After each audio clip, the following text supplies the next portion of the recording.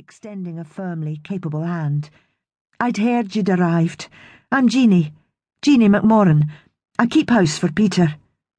Before I could respond, she took a quick step backwards, shaking her head. "Och, I'm forgetting my manners.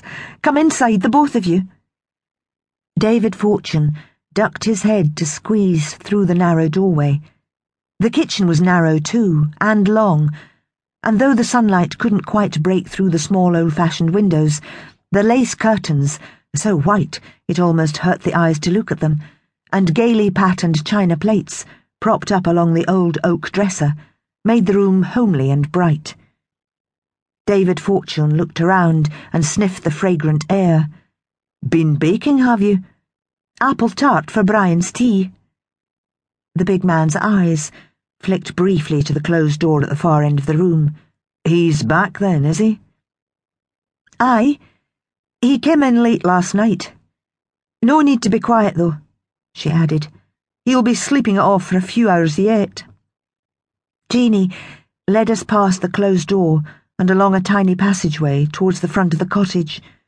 "Robbie'll be fair glad to see you. He's off school today with a smit."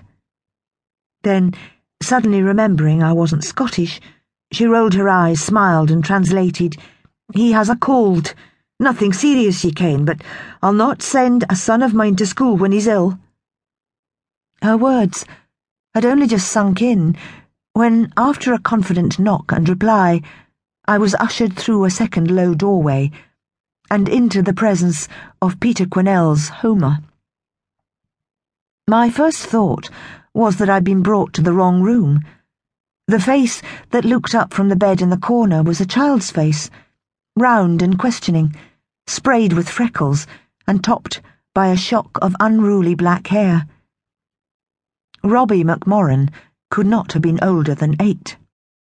"Hiya," David greeted the boy, glancing round as though something were missing. "Where's Kip?" "Out with Grandad." "Oh, aye." The blue eyes swung to Jeanie McMorran. "Where's Wally away to this morning?" "He didn't say." She seemed unconcerned. "Brian comes in and Dad goes out, you ken how it is. It's only my wee sodger here who gives me a moment's peace." She laid one cooling hand on the boy's forehead, then rumpled his hair with a smile. "He's not dead yet," she pronounced. "I'm sure he'll survive a short visit, but just a short one now, and no Nintendo." Fixing David Fortune with a stern look, she left us to return to her kitchen and the fragrant apple tart bubbling in the oven. "No Nintendo?" The Scotsman pulled a face of mock dismay, which he shared with the bedridden boy. "How's a lad meant to get well?" Robbie McMorran giggled. "It's no so bad. The electricity's going off anyway, sometime soon." "Is it now? Did you tell Mr. Quinnell?" "Aye.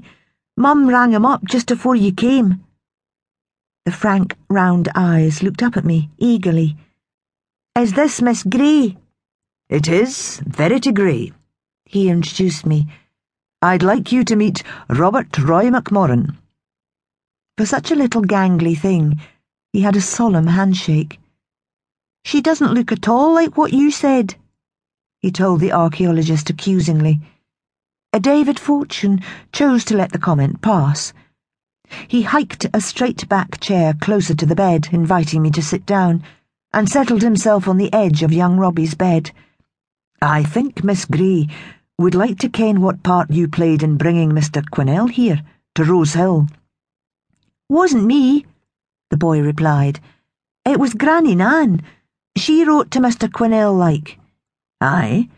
She wrote to him to tell him what?" "About me seeing the Sentinel." I interrupted with a faint frown. "The Sentinel?" "Aye." Robbie nodded. "On the hill. Kip found him first, and then Granny Nan showed me this book with pictures in it." "Granny Nan being my mother," interjected David for my benefit. "She's Granny Nan to everyone round here." "She showed me this book, and it had a picture of him in it, and she got all excited and wrote to Mr. Quinnell. She let me keep the picture." Rolling onto his stomach,